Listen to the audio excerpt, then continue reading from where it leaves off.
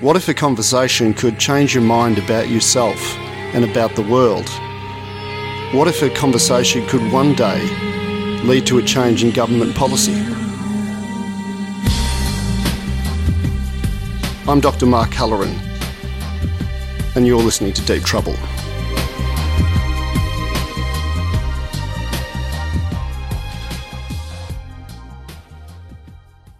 So once again, it's time for Deep Trouble here on 94.9 Main FM. And once again, I have Dr. Mark Halloran with me. And tonight, Mark is going to be interviewing Dennis Altman, who's a leading public intellectual in Australia and the author of a new book, Unrequited Love, Diary of an Accidental Activist. Professor Altman first came to attention with the publication of his book, Homosexual Oppression and Liberation. And this was compared to, at the time, this was 1972, and it was compared to Germaine Greer's The Female Eunuch and Peter Singer's Animal Liberation, and was considered to be the first serious analysis about the gay liberation movement.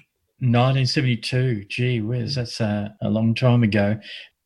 And interestingly, he went to a Quaker school in Hobart, and it's still going strong. The largest Quaker school in the world, although, as you'll hear, Dennis said that it's not overtly Quaker. Let's talk about some of the things that are going to come up in tonight's interview. I think he's got a very refreshing take on the culture wars. Peter Craven, who reviewed the book, said that he's a kind of an unusual blend between the radical and the conservative. But, gee, he's known a lot of leading public intellectuals. He does talk about some of them, and he had dinner with Michel Foucault. He knew Gore Vidal fairly well. He's very honest in his appraisal of some of these public intellectuals. For instance, he said about Gore Vidal, Vidal read Dennis Altman's work with ferocious attention when it was about him, and only then. There was something in the book that I vaguely remember that it was in relation to Gore Vidal, which was that fame could never be enough. Anybody who had fame, they would always be searching for more. I mean, he felt that way about Gore Vidal. Right, interesting. And he had been visited by a rather dazed Gough Whitlam at one stage. And Dennis said that Gough didn't seem to know why he had come. So it's not bad to rattle off those kinds of anecdotes and memories. It goes to show that Dennis Altman has been at the centre of many historical moments here in Australia and in America. Okay, so without any further ado, as they say, let's have a listen to you, Dr. Mark Halloran, talking with Professor Dennis Altman.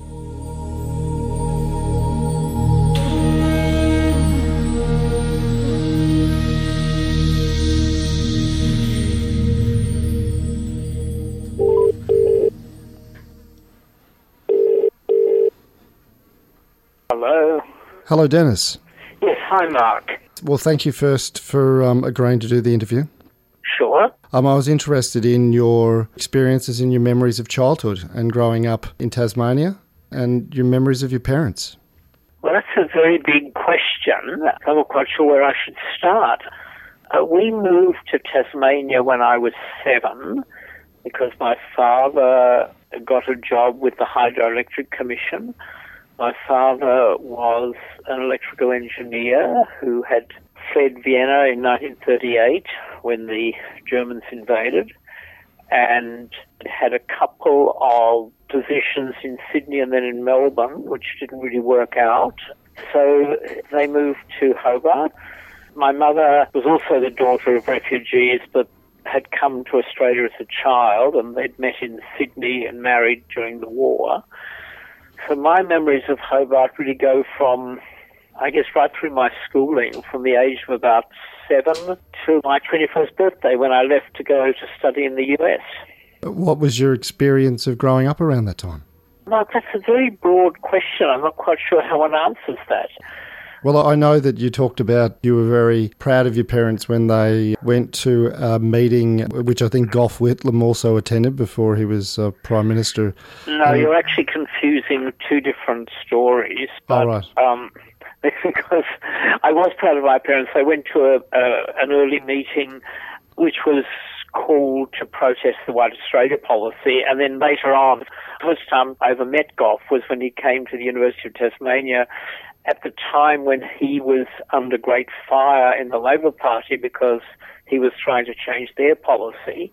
I think what I really have to say is I grew up in Hobart in a period when having parents with European accents was strange. It was very, very different to Australia today. And Hobart, of course, had relatively very small, in fact, non-Anglo population. So in that sense, I think we were somewhat odd. My mother never really liked living in Hobart. It was basically a necessity forced on us by my father's job. I went to the only Quaker school in Australia, and oddly, just today I got an invitation to, I think, a 50th anniversary of the Friends School in Hobart, nice. Which I really did my entire schooling. My sister did her entire schooling at that school, which is the only Quaker school, one of the very few coeducational schools probably the only coeducational school in Tasmania at the time. Although it was a Quaker school, there was very little of a religious atmosphere, and my parents were both really quite determined to be secular, so we had no religious upbringing. I'd say that the school was sort of very low-key, non-evangelical Protestant in its outlook. I mean, I learnt sort of the classic Protestant hymns, which we would sing at the end of the year. There would be some sort of big end-of-year speech night function. But the headmaster was certainly Quaker. A couple of the teachers were Quakers, but the majority of the staff were not. The majority of the students were not. I mean, there's a sort of historical oddity. Quakers had settled, I think, early on in Tasmania. The Cadbury factory, which of course now is no longer part of the family Cadbury holdings, but at that stage I think the Cadbury had brought a number of Quakers to Tasmania. But basically it was as I say, low-key, non-denominational Protestant atmosphere. The most religious of my teachers, I recall, was a rather forbidding Baptist who loathed Catholics. So in a sense, I remember we studied Shaw's Place and Joan, and our teacher said things that today would be regarded as extraordinarily offensive about Catholics. I know I read about your father coming from Vienna, being a Viennese Jew, and someone in your family being a contemporary of Freud. But I was interested in what you'd written about in terms of Freud's insistence that sexuality is never totally fixed. And there was a phrase in your book that sort of captured my attention, which was your utopian reading of Freud, and I was wondering what that was. I mean, you're absolutely right that I was very influenced by Freudian ideas, not because of the family connection. I mean, it's strange because there was a quite deep family connection that I really knew nothing about, because I think not unlike many people who were refugees, my father did not talk very much about what had happened in Vienna. His family were dispersed. His brother went to New York, his sister went to Vancouver, he came to Sydney. But later on, and as a teenager, when I met my grandmother, who had survived the war and had actually gone back to live in Vienna, I then began to discover that, yes, there was actually a quite close family connection. My grandmother had known Freud quite well. I think that my uncle, who was a doctor, might have studied under Freud. But my reading of Freud, I think, really began probably when I was, I'm not even sure if I was aware of Freud as an undergraduate. It may have only been as a grad student when I was in the US. And I was very attracted to Freud's understanding of human sexuality as central to a lot of how we see the world, to Freud's idea that we all repress a great deal of our sexual urges, and the ideas that Freud developed, which then sort of move off in different directions, and they're different schools who follow Freud. And I was certainly, as you say, I was attracted to the utopians, by which I mean the people who combined a reading of Freud with quite strong socialist politics. And in the time that I was back in New York in the early 70s, I was very influenced, I think, by reading or having already read Herbert Marcuse, who I think one could classify very much as a utopian Freudian. What is the combination in terms of getting a utopian reading of Freud? Because to some extent it's, well, I mean, now it's considered within psychology to be somewhat unscientific, drives and these sorts of constructs which are unfalsifiable. I think that's right. I mean, I would say that psychology has developed into one of the most arid and unhelpful disciplines around. I'm obviously not very sympathetic to the, quote, scientific bend of psychology. Yes. An awful lot of what psychologists seem to do is spend a huge amount of time and effort measuring things, refusing to recognize that human beings are complex, that emotions are very hard to measure. I think that the way one has to read Freud is the way one reads literature. That is, I think it's true, but it's not provable. And I think that, for example, to go back to some of the basic things that Freud wrote about, such as the importance of dreams, the insight that we get into human behavior through dreams, the idea that we are constantly repeating, we have patterns that we repeat over and over again. And in particular, I'd say Freud's sense that the human sexual drive is much more complex than is often recognized. I think all of those things stand up, but they stand up in the way that a great novel stands up. So I think the way to read Freud is not by applying, quote, scientific method, but rather by reading him metaphorically in the way you might read Shakespeare. We learn more about power from Shakespeare than we do from political science. And I would argue we learn more about human emotion from Freud than we do from the psych department. The other part of it was that you're combining socialism and socialist theory, politics with Freud, and to some extent that's got to play out at the level of a society. So I wondered what a Freudian utopia looked like. Oh, look, I think the point about utopias is they're unrealizable. Right. That they're things you might aim for, but we're not going to get them. I mean, I think somebody who seriously believes you can construct a utopia is likely to be a very dangerous fanatic, because I don't think utopias are achievable. But I think that when we talk about a utopian reading of Freud, and I don't remember using the phrase, but I'm quite happy with it, I think it probably is a sense of a society in which people are far less prone to repressing their urges. And that's sort of interesting, and I am going to call on actually mainstream psychological research just to contradict what I've said earlier, because we're allowed to do that, aren't we? Yes, of course. I mean, Freud would approve, I think. There is a lot of mainstream psychological research that suggests that the people who are most homophobic are often people who are repressing their own homosexual urges and desires. I think that's a really interesting example of where there is, in fact, evidence or psychological evidence that bears out a lot of Freud's thinking about repression and sublimation.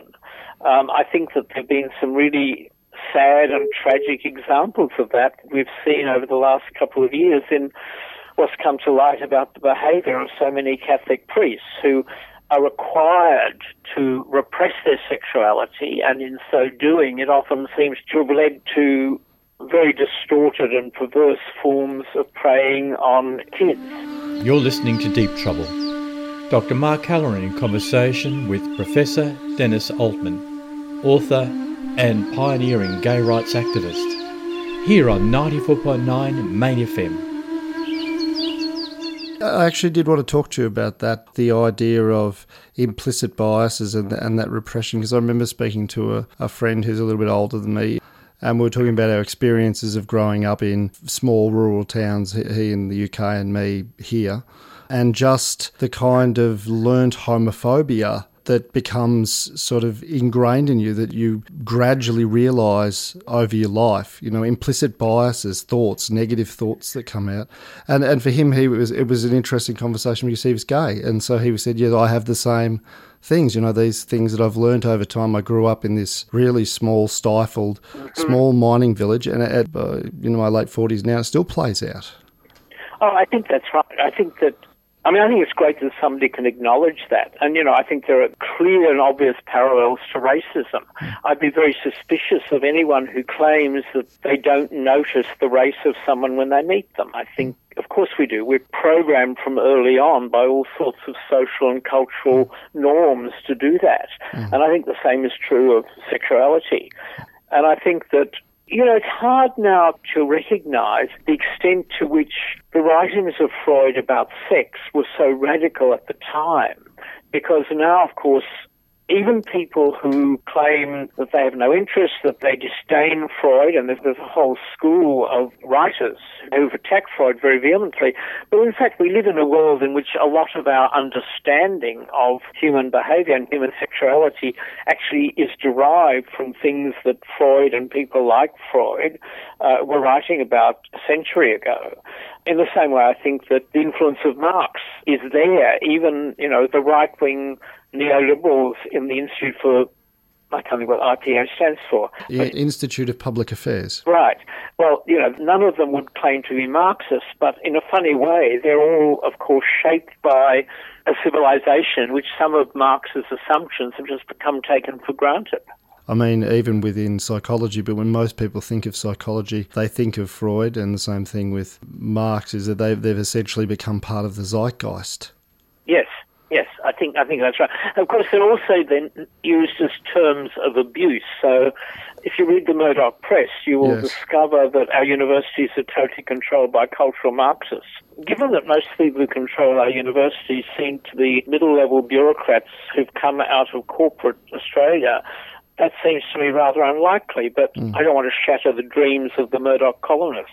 Yeah, I guess there's all sorts of different moving parts to that as far as I can see. I mean, one, it's that this term, the cultural Marxism term, has become extremely popular in a way of classifying far-left thought. And also, I suppose there are reasonable Marxist movements. I mean, La Trobe has a Marxist movement.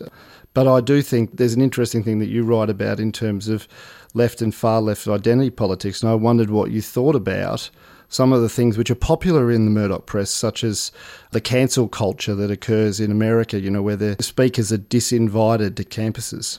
Well, I think this is complicated, and in fact it's something that La Trobe University at the moment is going through a very large-scale discussion that one of my colleagues is intimately involved in about what sorts of limits should exist in a university environment around free speech.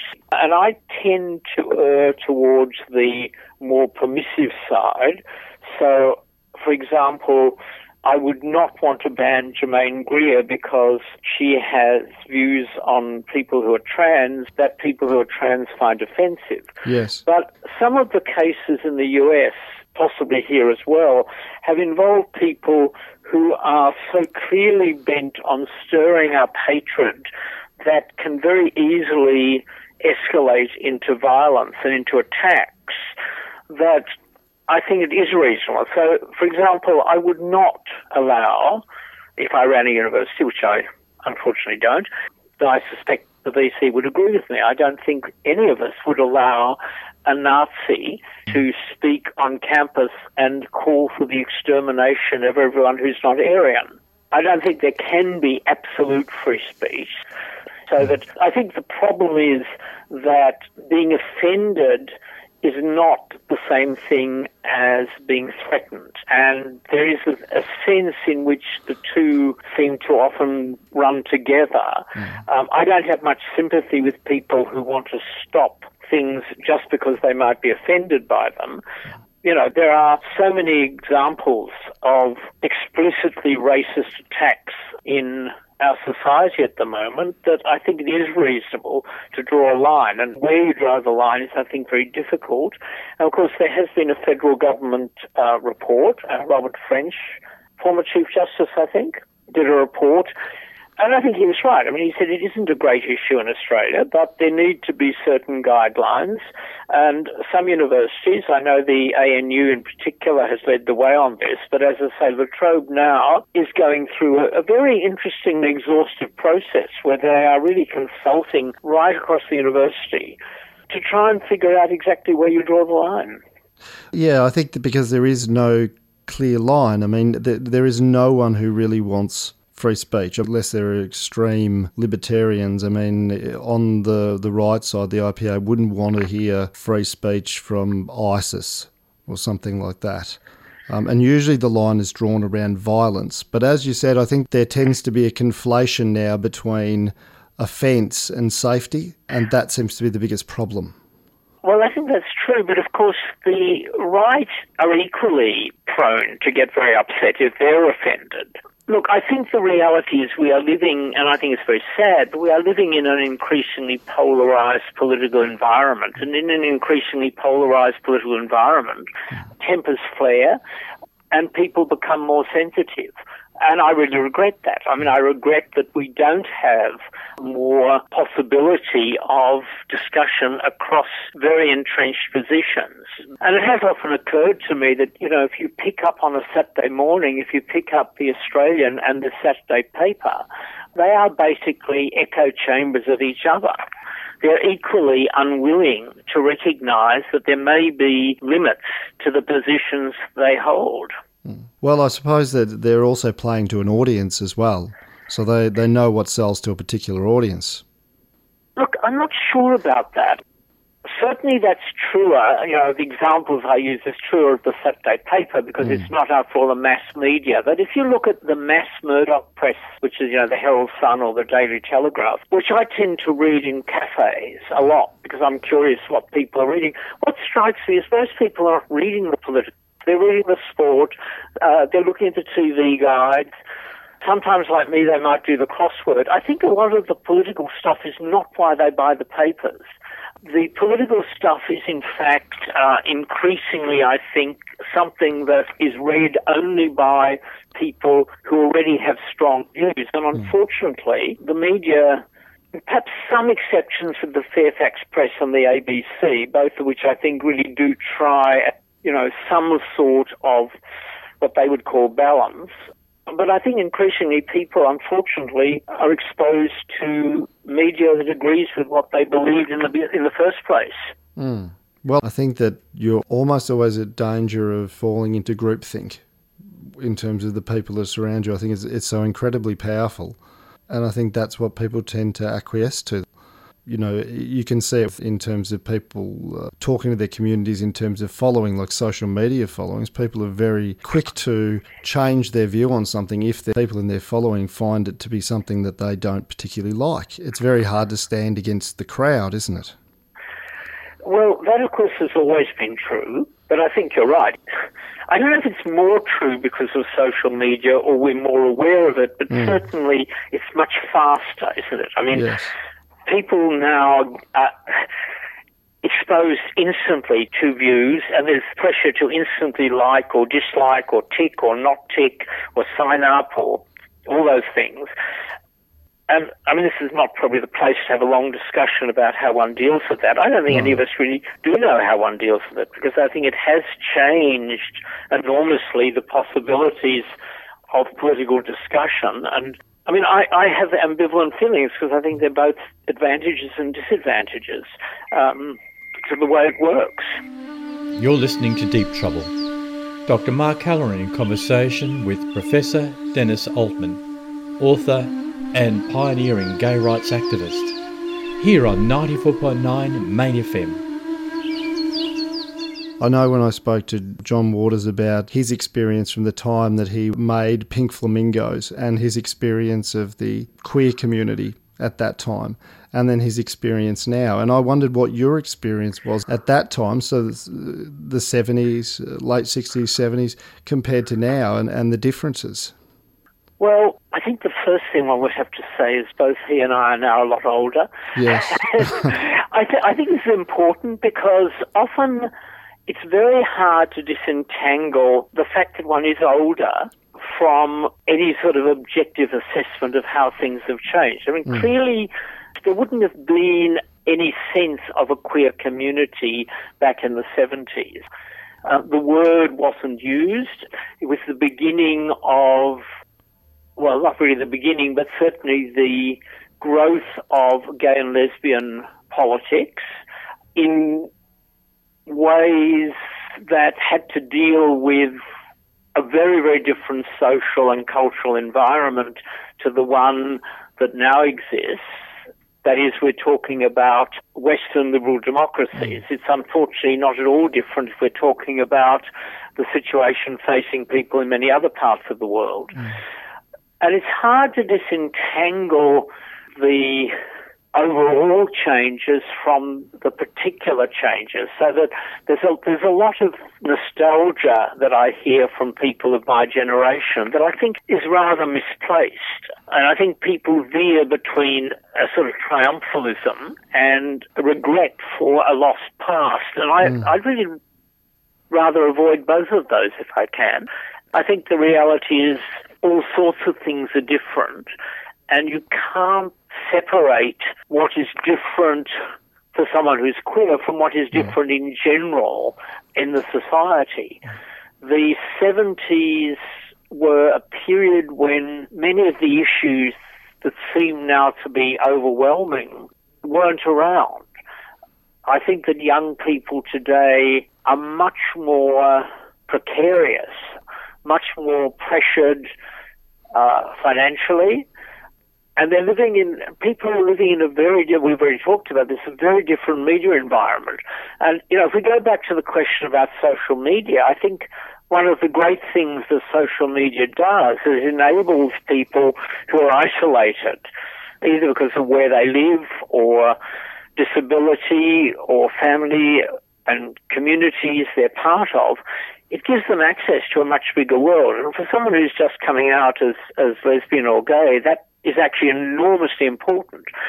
So that when people bemoan, as they sometimes do, and maybe John Walters did, I don't know, the death of a lot of traditional queer culture, yes, I think that has to be balanced against the fact that actually that wasn't available to everybody.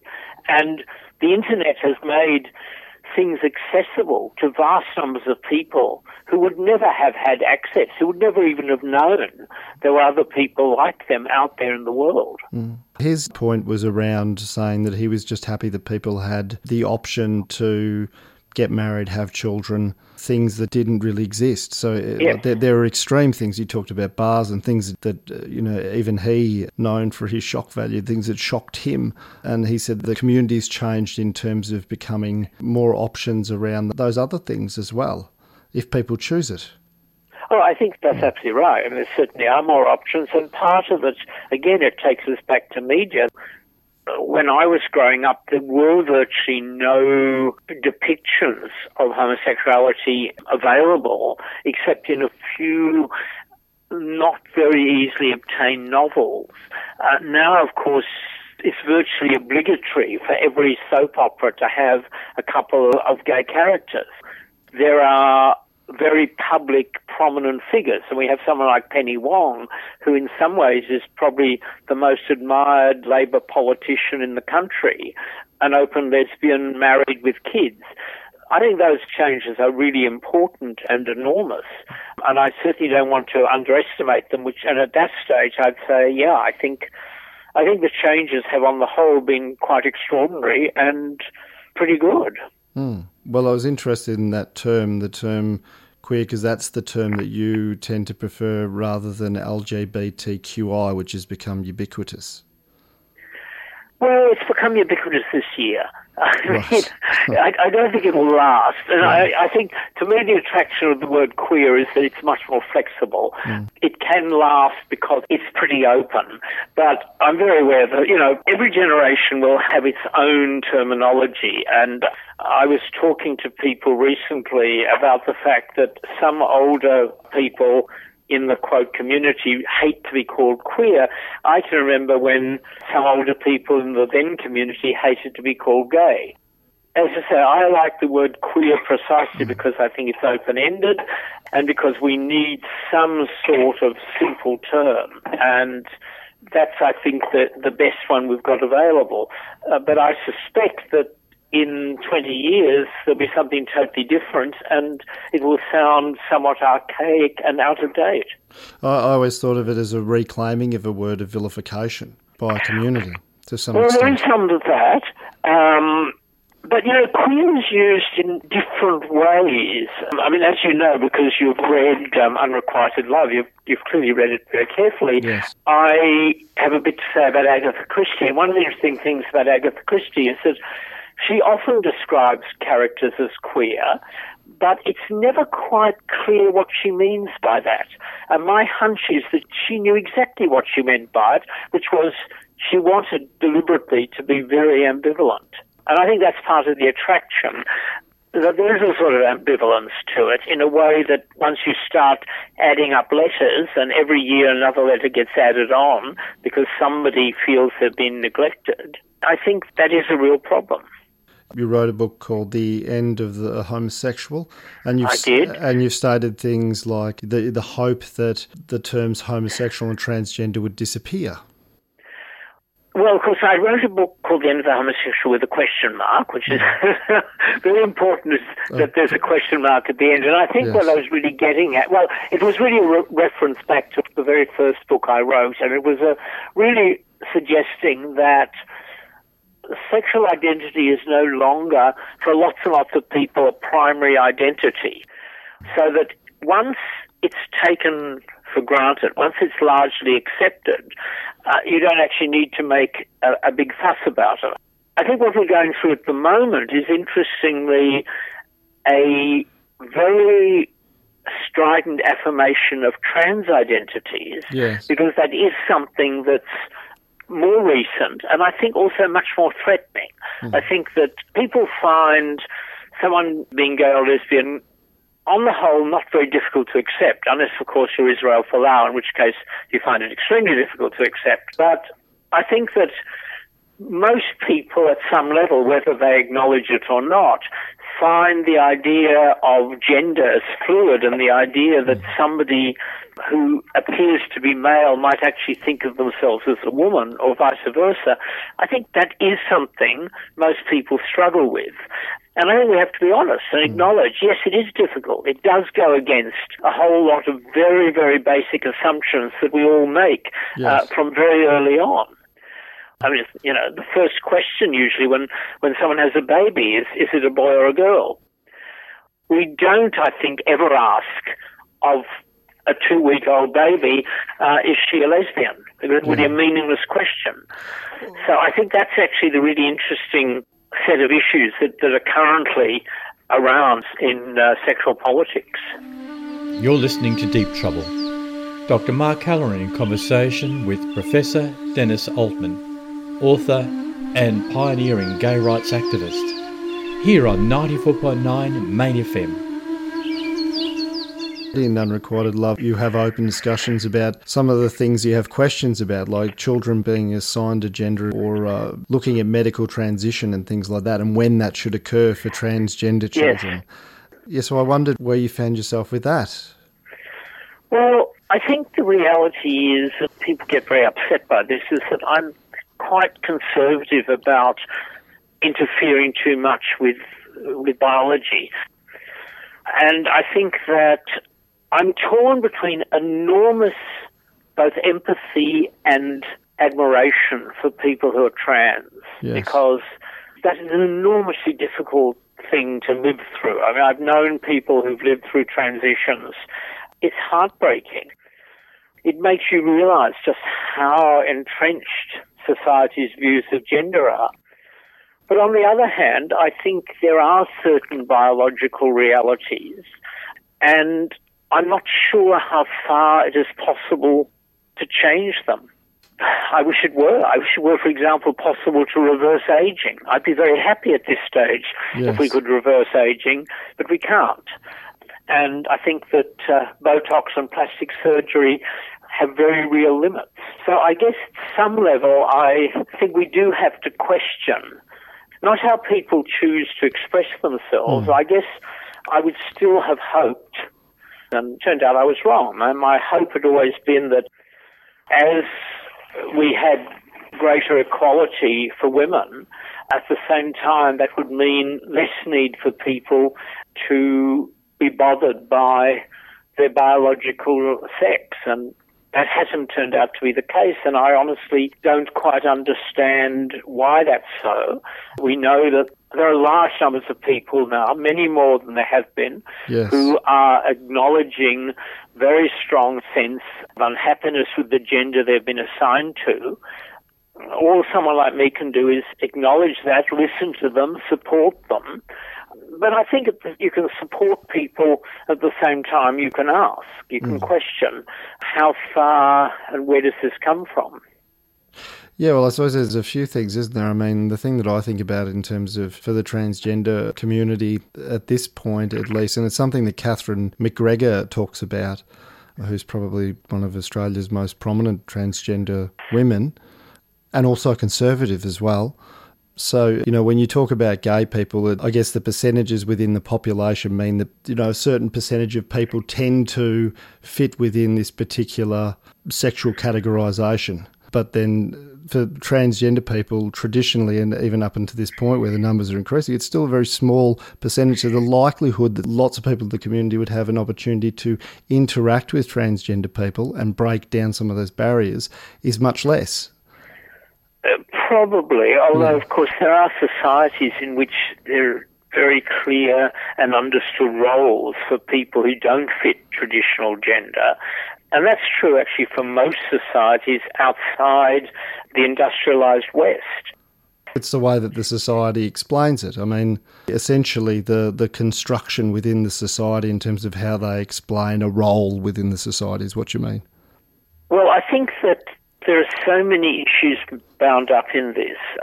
And I think that part of the problem is that there are so many varieties of the trans experience, because there are trans people who are very clear that they are not the sex they've been assigned to. If it's a woman, she's very clear she actually wants to present and go through transition to become a man. If it's a man, the reverse.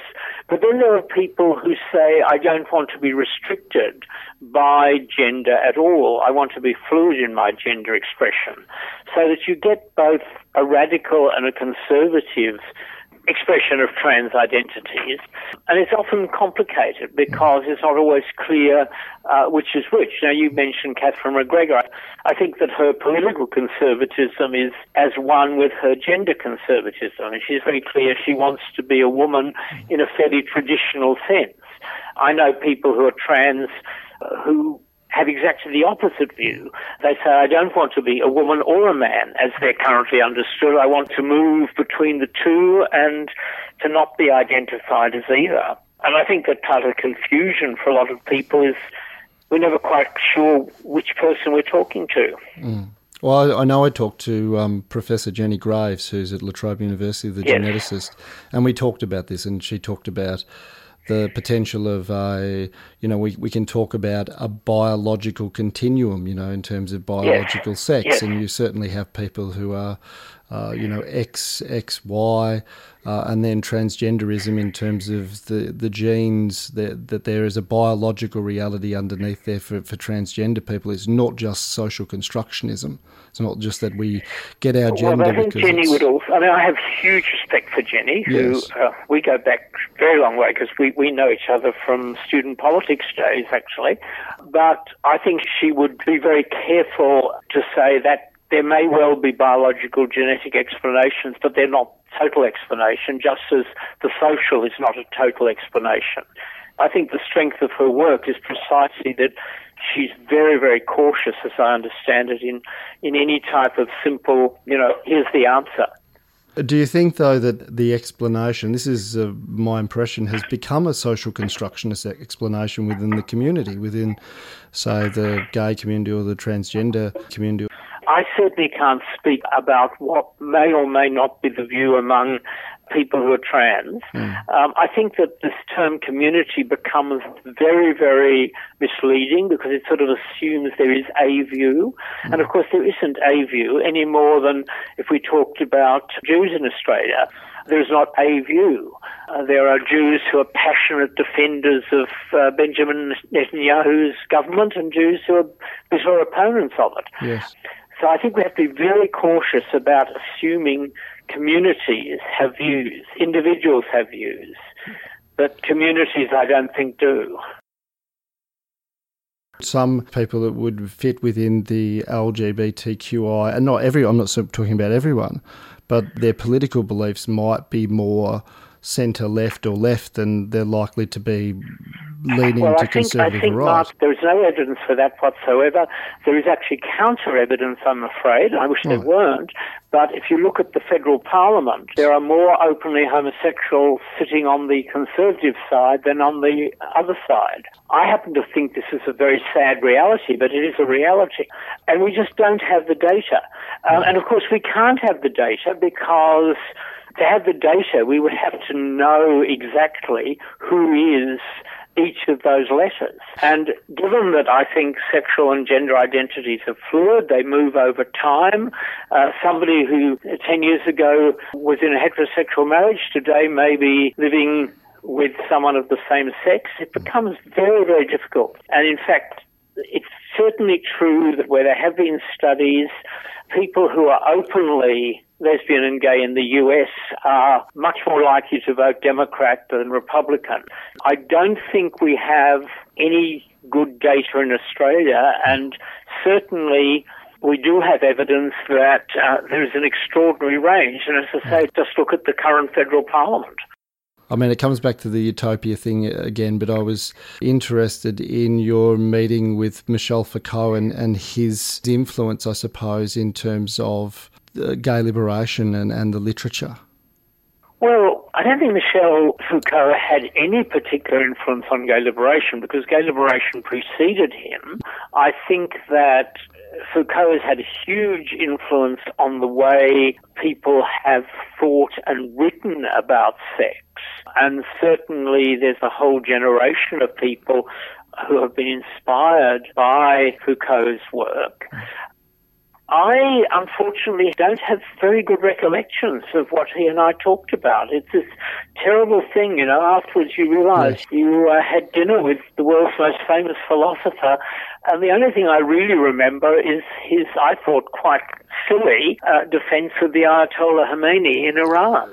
And I remember that very clearly because it was the period when the Shah was overthrown and the Ayatollah led the revolutionary movement in Iran. But I think certainly his influence and his importance in scholarly terms has been enormous. I think his influence on any sort of movement has been remarkably small. And I think that's actually an interesting paradox. But what I'm struck by is that the profusion of queer theory over the last 20, 30 years has actually had very little to do with the growth of a very extensive and complicated queer movement. I don't think this is true for other social movements. I mean, I think that feminist theory has had a much more direct influence on women activists than queer theory has had on queer activists. And I think that's an interesting conundrum. In your book, you talked about both Foucault and Gore Vidal, the attraction and disdain of these intellectuals for their sexuality to be understood politically. And I wondered what you meant by that. I'm not sure I linked them. I certainly would link Vidal, Susan Sontag, and Patrick White, so we can have an Australian in the mix. Yes. All of whom were remarkably unwilling to think of their sexuality in political terms, which, I mean, they were very unwilling to give any support to the emerging gay and lesbian movements. And in all cases, there was something a little odd, and I think one would have to say a certain degree of self-loathing going on. Yeah. I don't think the same was true of Foucault, but Foucault was a bit younger, and Foucault did actually have a little bit to do with the first substantial gay newspaper in France, Le Guêpier. In fact, it's believed that he gave the name to that paper. So I wouldn't see him quite the same way, but I think that Vidal, Sontag, White, they do all stand out as people who, on the one hand, people knew about their sexuality, and they reacted sometimes quite vehemently against any suggestion that they should be supportive of queer movements. I think the thing I remember about Michel Foucault from distant things I've read, I think I read The Order of Things, that he said that heterotopias were better than utopias. That's the thing that stuck. Yes, well, I have to admit I don't remember that. Certainly I read some of Foucault, but I'm not a Foucauldian, and I'm not really qualified. No. I'm sure you're right, but I don't remember it. No, it was just an odd thing that stuck in my head. But I wanted to thank you and thank you for the time you've taken to speak to me. It's been fun. You have a good night. Bye.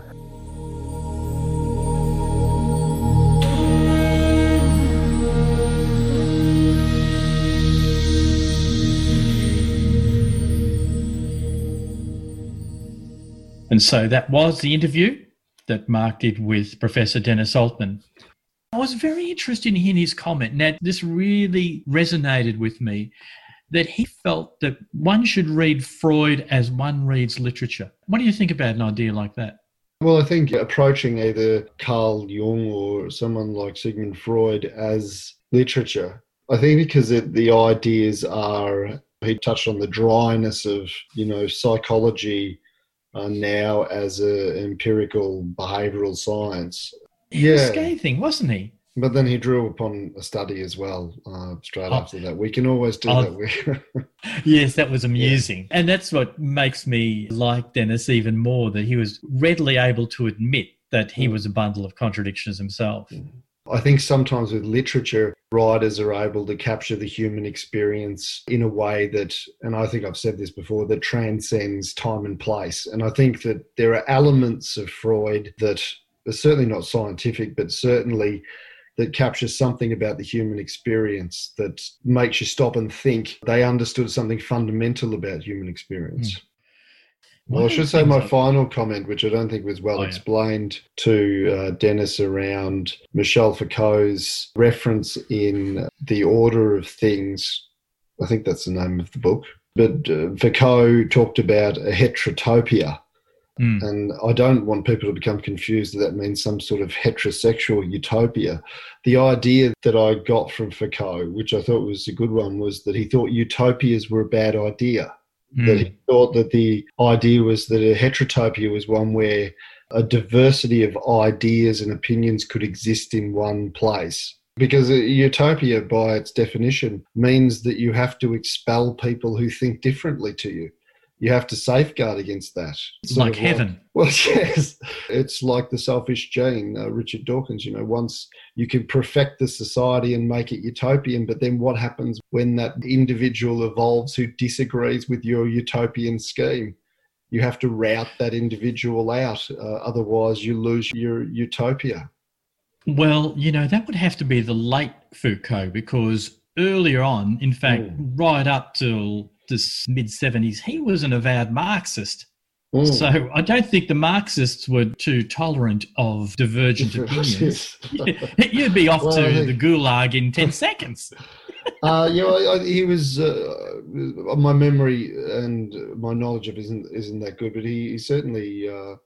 he was certainly very critical of a lot of Marxist ideas as well. And towards the end of his life, actually, when he was heard it described when he was dying of AIDS, that he considered himself to be somewhat of a sort of a classic liberal and a stoic.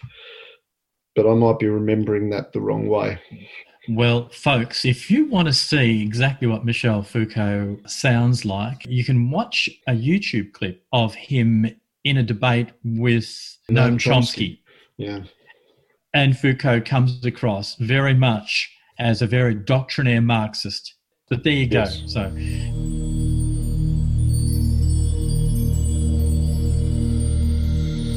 Well, that brings us on to next week's interview. And you're going to be interviewing James Flynn, the New Zealand intelligence researcher. James Flynn is an emeritus professor at the Joint Departments of Politics and Department of Psychology at the University of Otago, New Zealand. And his research interests include humane ideals, ideological debate, classics of political philosophy, race, class and IQ. Would it be right to say that intelligence testing these days is somewhat controversial, Mark? I would say it's always been contentious. So within psychology, psychologists have been happy to classify a personality test as a personality test or an achievement test as an achievement test. But there's always been a great deal of debate around intelligence as a construct and also the way that you would go about testing that. Right. I was very interested in his Wikipedia page entry. Have a listen to this. 3 sentences in a row, Mark. James Flynn believes in racial equality. The next sentence says, he advocates for open scientific debate about controversial social science claims and is critical of the suppression of research into race and intelligence. The next sentence says, he urges those who believe in racial equality to use solid evidence to advance those beliefs. He makes a distinction between having right knowledge and having right opinion. So you can have a right opinion without a right knowledge. So James's view and his research is focused on essentially showing that any disparity in intelligence between racial groups is entirely environmental. He believes that you should be able to show that and argue against people like Jensen and Murray who may not hold that view. Right. And next week we'll be explaining just who Arthur Jensen and Charles Murray are and how James Flynn became caught up in what are quite controversial areas of research. So it's going to be a must listen next week, I can assure you, when Dr. Mark Halloran interviews Professor James Robert Flynn here on 94.9 Main FM.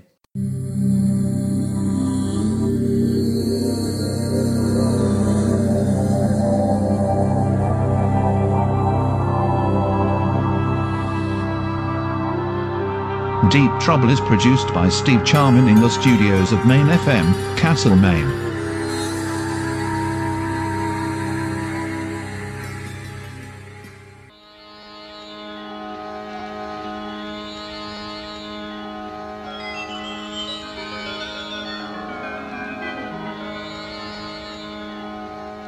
মহাবিদ্রোহী রণক্লান্ত আমি সেই দিন হব শান্ত যবে উৎপীড়িতের ক্রন্দন role আকাশে বাতাসে ধ্বনিবে না অত্যাচারীর খর্গ কৃপান ভীম রণভূমে দণিবে না আমি চির বিদ্রোহী বীর আমি বিশ্ব ছাড়াই উঠিয়াছি একা চির উন্নত শির